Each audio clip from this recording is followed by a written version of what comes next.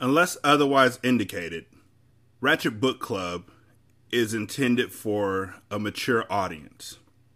Viewer discretion is greatly advised.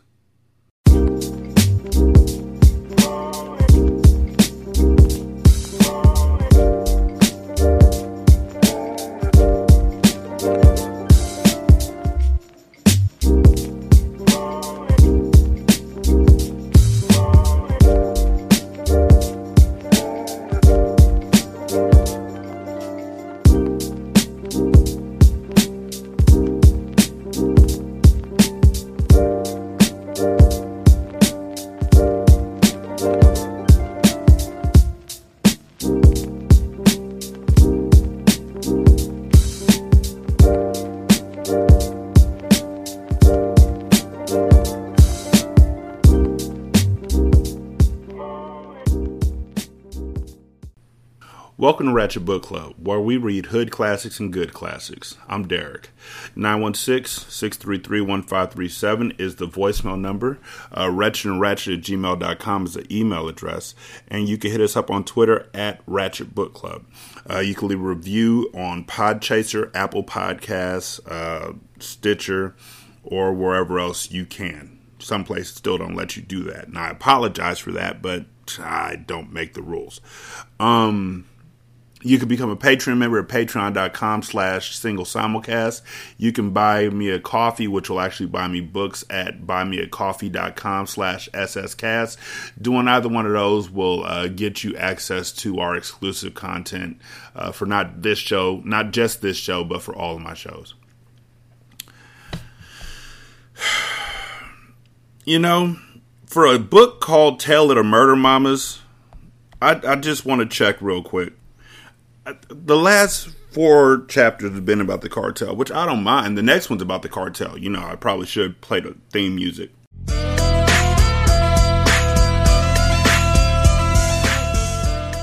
But you would think that the story would be more about Mia Moore, and at some point it will be, I'm hoping, Robin and Aries, and more about Anissa.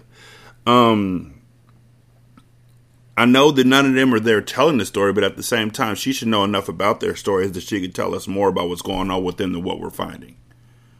So I'm hoping that happens soon. But,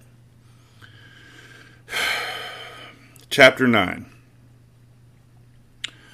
Breeze watched as she watched Mati pull up his pants and look down at her. There was no remorse on his face. Now, I'm going to say this again.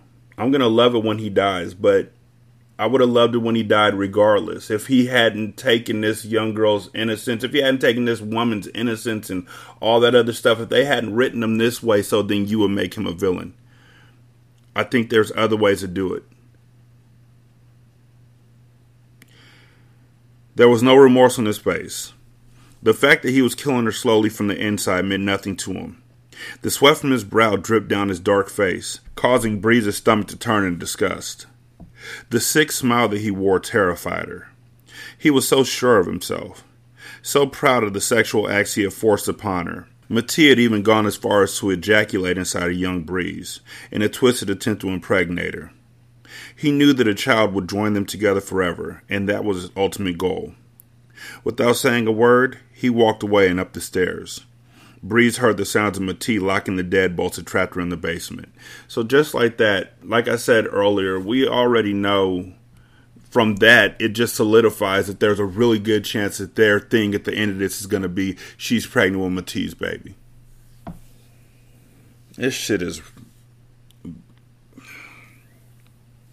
Breeze sat up and began to cry. She felt so violated and dirty.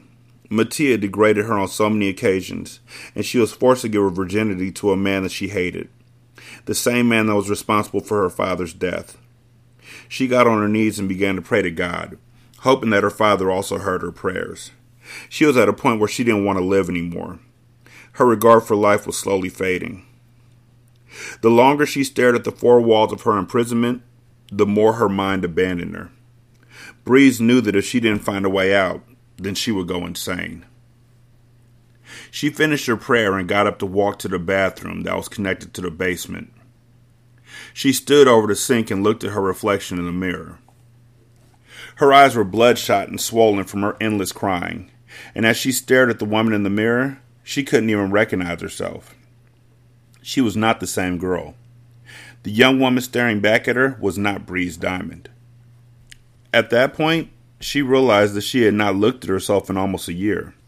Every time she used the bathroom, she would just avoid eye contact with the mirror, almost as if she were ashamed. Mattia had stripped her of her innocence a long time ago, and she was not who she once was. The naivety of a young little rich girl had disappeared. She now knew pain. She now knew what war really was. She now knew loneliness. So this is your way of toughening her up, I guess? It's your way of exposing her to the real world, I guess? Like, this doesn't have to be the real world. You're writing a fiction.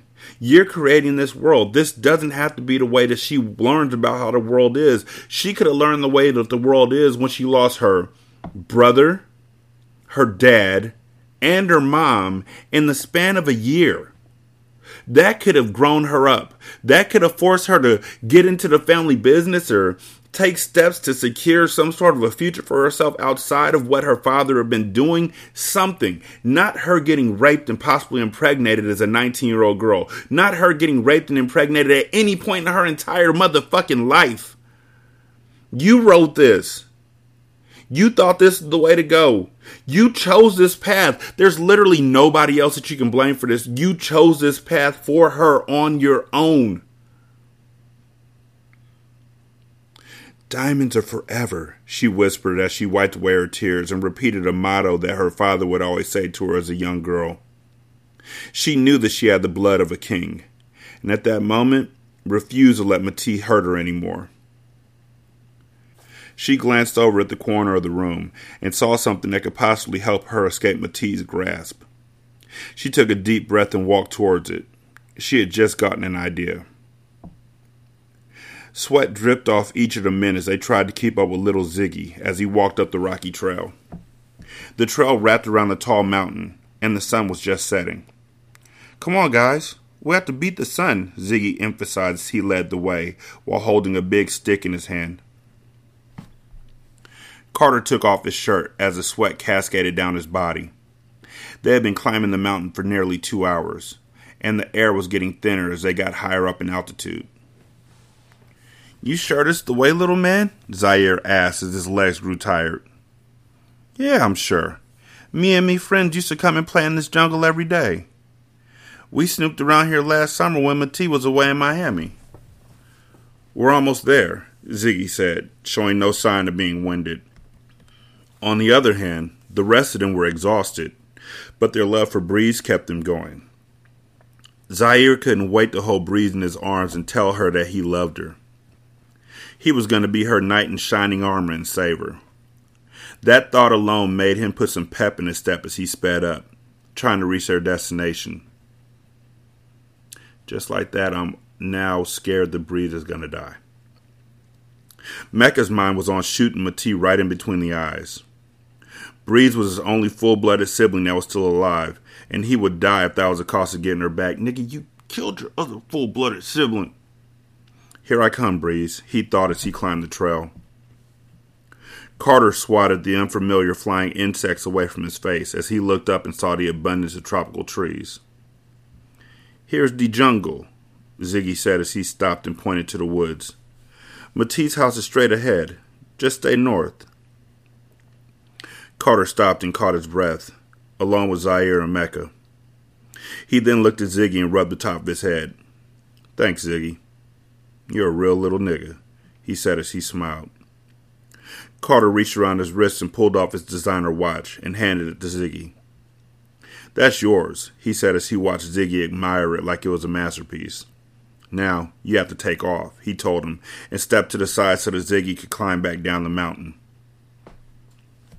"Thanks, Carter," Ziggy said, mispronouncing his name because of his accent. Then Ziggy smiled and ran up and hugged him. "But remember, you have to follow the dirt path or you will get lost. The jungle is a big circle, man," he reminded him as he headed back down. So you're telling me that if you follow the dirt path, you'll make your way out? For real? Does she not see the dirt path at any point? Like, y'all were talking like this, the big ass maze or something. It's really just a road that leads to his fucking house?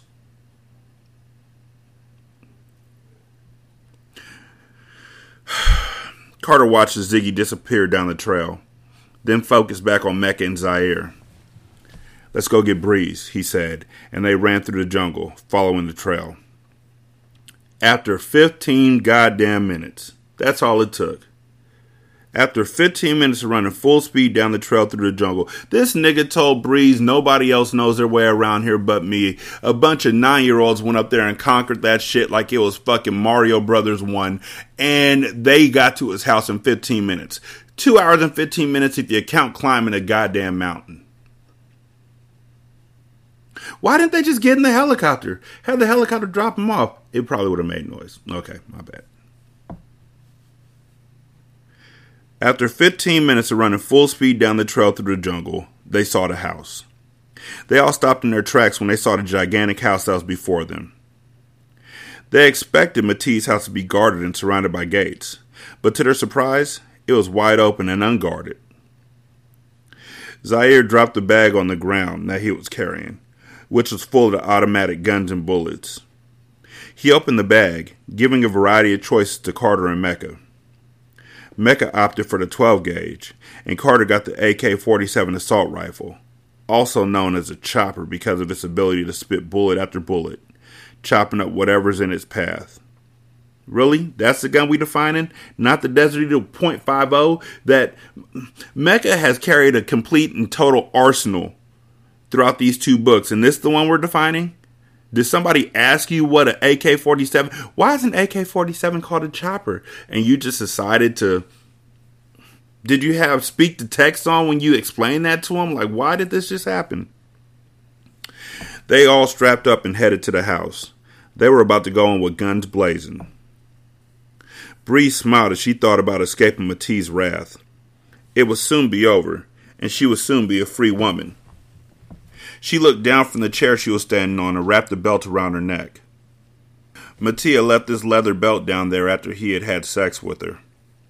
Little did he know that he had provided Breeze an exit by doing so. So she ain't gonna fight. She ain't gonna do nothing to get out of here. You literally make it seem like she found a way to fight back, like she was gonna break off a piece of a mirror and stab him or something, and the thing that you come up with for her to do is commit suicide? So now she's got to be in the hands of men again as they rush through Mattia and race to save her life right before she dies or something? Breeze tugged on the belt to make sure that it was wrapped around the pipes above her head securely. Tears began to fall down her face as she shook nervously. The only thing she would have to do was kick the chair off from under her feet, and the nightmare would finally end. So y'all just made her state a quote from her dad, Diamonds Are Forever, that let her know she had the blood of a king inside of her and that Matisse wouldn't hurt her anymore. And you make it sound like she's about to launch a counterattack or something, and instead you're making her commit suicide so she could be another damsel in distress. Okay. Carter put 3 fingers up, signaling the countdown. Mecca stood at the front door with a 12-gauge shotgun, aiming at the lock. Zaire held 2 pistols in his hands, ready to rush in right after Mecca blew the door open. 3, 2, 1, Carter whispered. Boom! Mecca blew through the lock and they all rushed in. Matisse heard the blast while he was in the shower washing the smell of sex off his body. He quickly turned off the shower and ran into his room that was attached to the bathroom. He reached for the Tech-9 automatic handgun that he kept under his pillow. He looked at the monitors that were on his wall and gasped. He had his entire house under surveillance and saw 3 men running through the downstairs of his home with guns. What the blood clot? He yelled as he held his gun in his hand while dripping wet and still completely naked. He looked at the security monitor that was watching the basement where he kept Breeze. Matisse's heart skipped a beat and he gasped at what he was witnessing. He gripped the sides of the monitor in anguish at the sight of Breeze's the sight of Breeze's feet swinging from the ceiling. He was witnessing her committing suicide. "No!" he yelled as he rushed downstairs to save her. He didn't care that he was going up against 3 guns. He just wanted to save his love before she died. "Breeze!" he yelled as he ran down the stairs, gun in hand. Here we go again.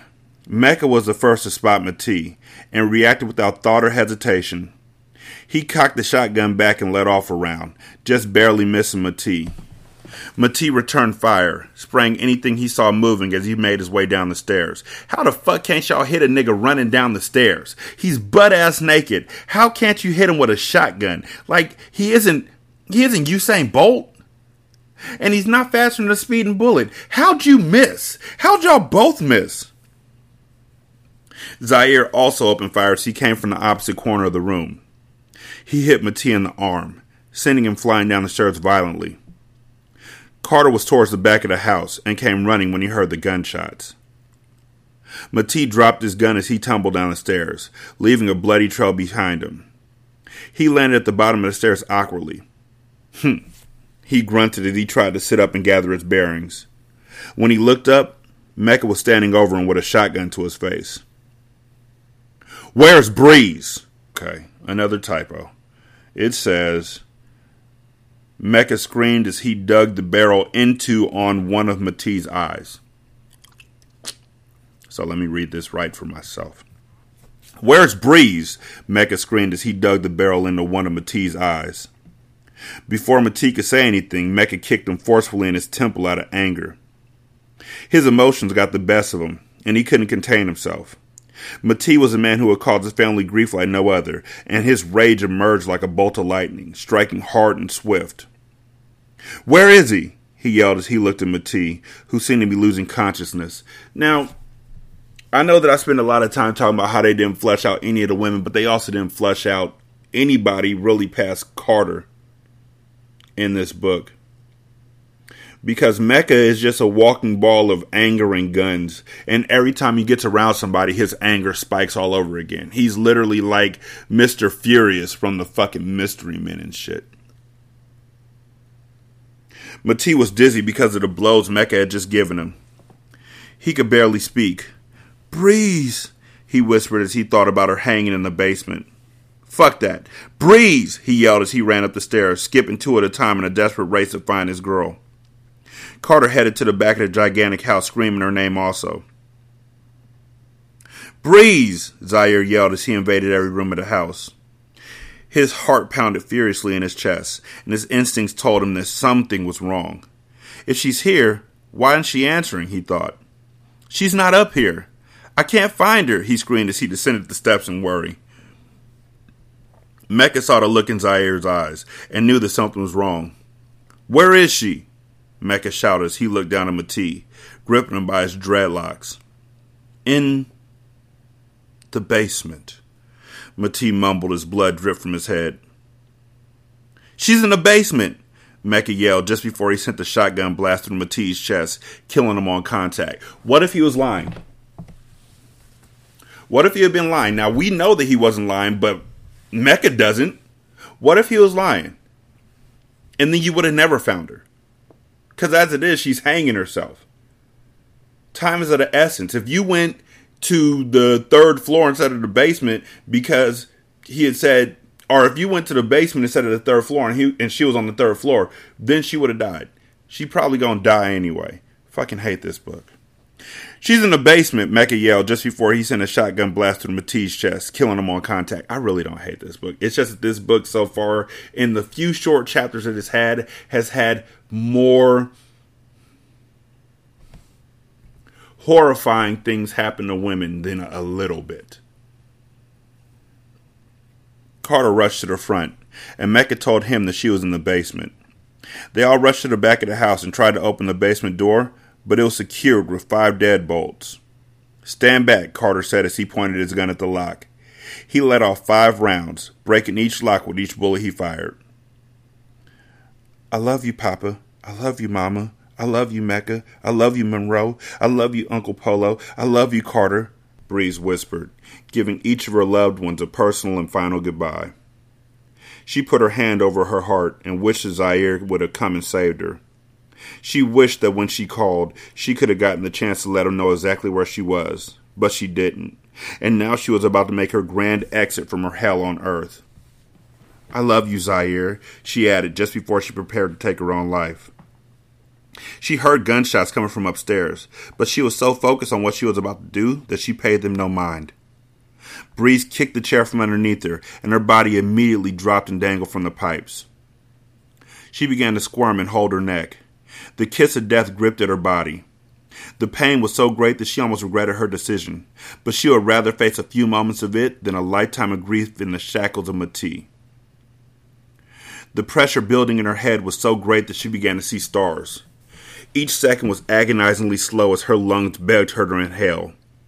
The strength of human will caused her to grab at the belt to avoid the suffocation. Her nails broke from grabbing at the leather, and she kicked wildly as the pulse in her head became audible in her own ears.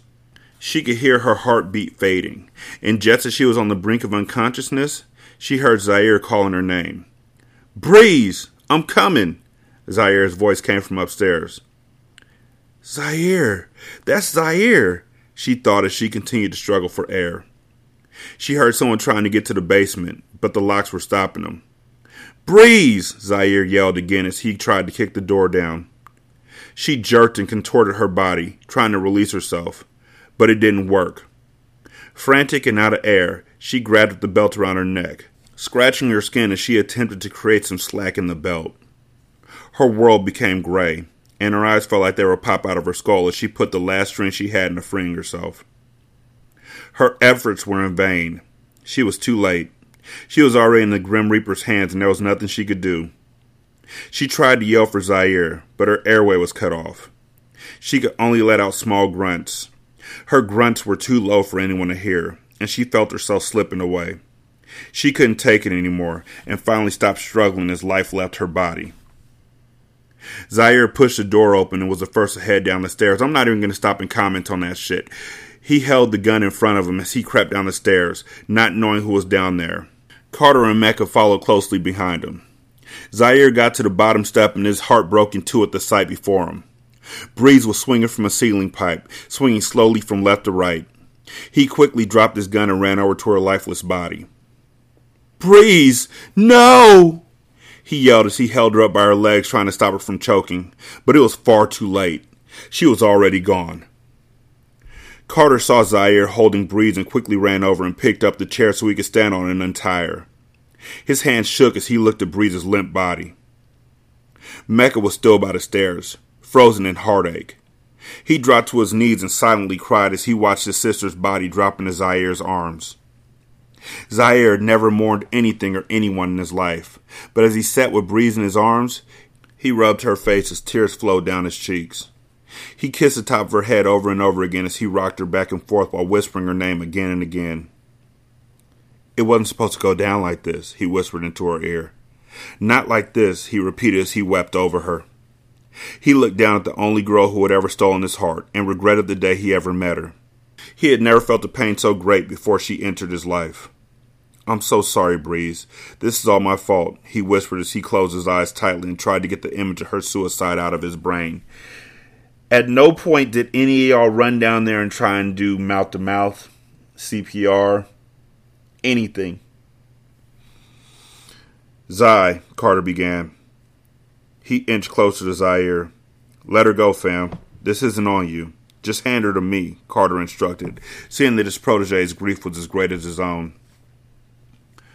"Don't take her from me, man. Not yet. Just don't touch her," Zaire spoke in a low tone. "She needed me. She was hopeless and she killed herself because I wasn't there." Zaire sat with Breeze for an hour before Carter could convince him that it was time for them to depart. Zaire even tried to give Breeze CPR. They all knew that it was useless, but Zaire wouldn't stop until he tried everything to bring her back. She held the key to his heart, and now that she was gone, it would be locked forever. The beautiful Breeze Diamond was dead. Fuck this book. So this whole thing was a way to level up Zaire. Harden his heart. Steel him up some. Everything she went through.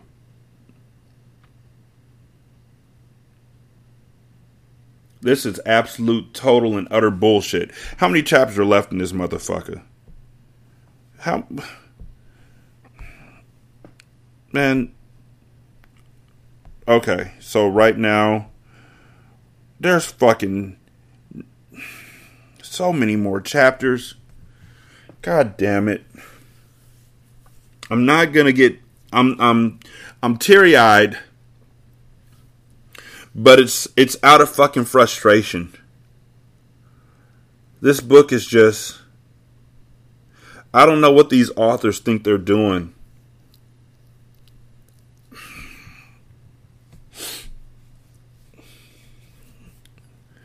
(916-633-1537). Wretched and Ratchet at gmail.com. Ratchet Book Club on Twitter. Become a Patreon member at patreon.com/single simulcast. Buy me a coffee at buymeacoffee.com/single simulcast. Leave a review on Podchaser, Apple Podcasts, Stitcher. If you go to Podchaser, you can leave a review for the show and the episode. I have nothing. I have literally nothing.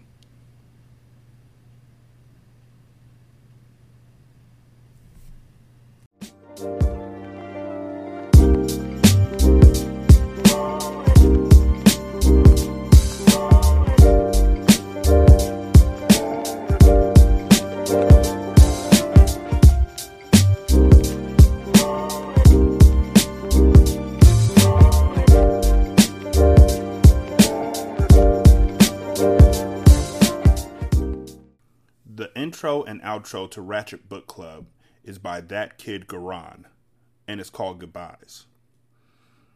You can email him at tkgbeats94@gmail.com for more information on how to lease this beat.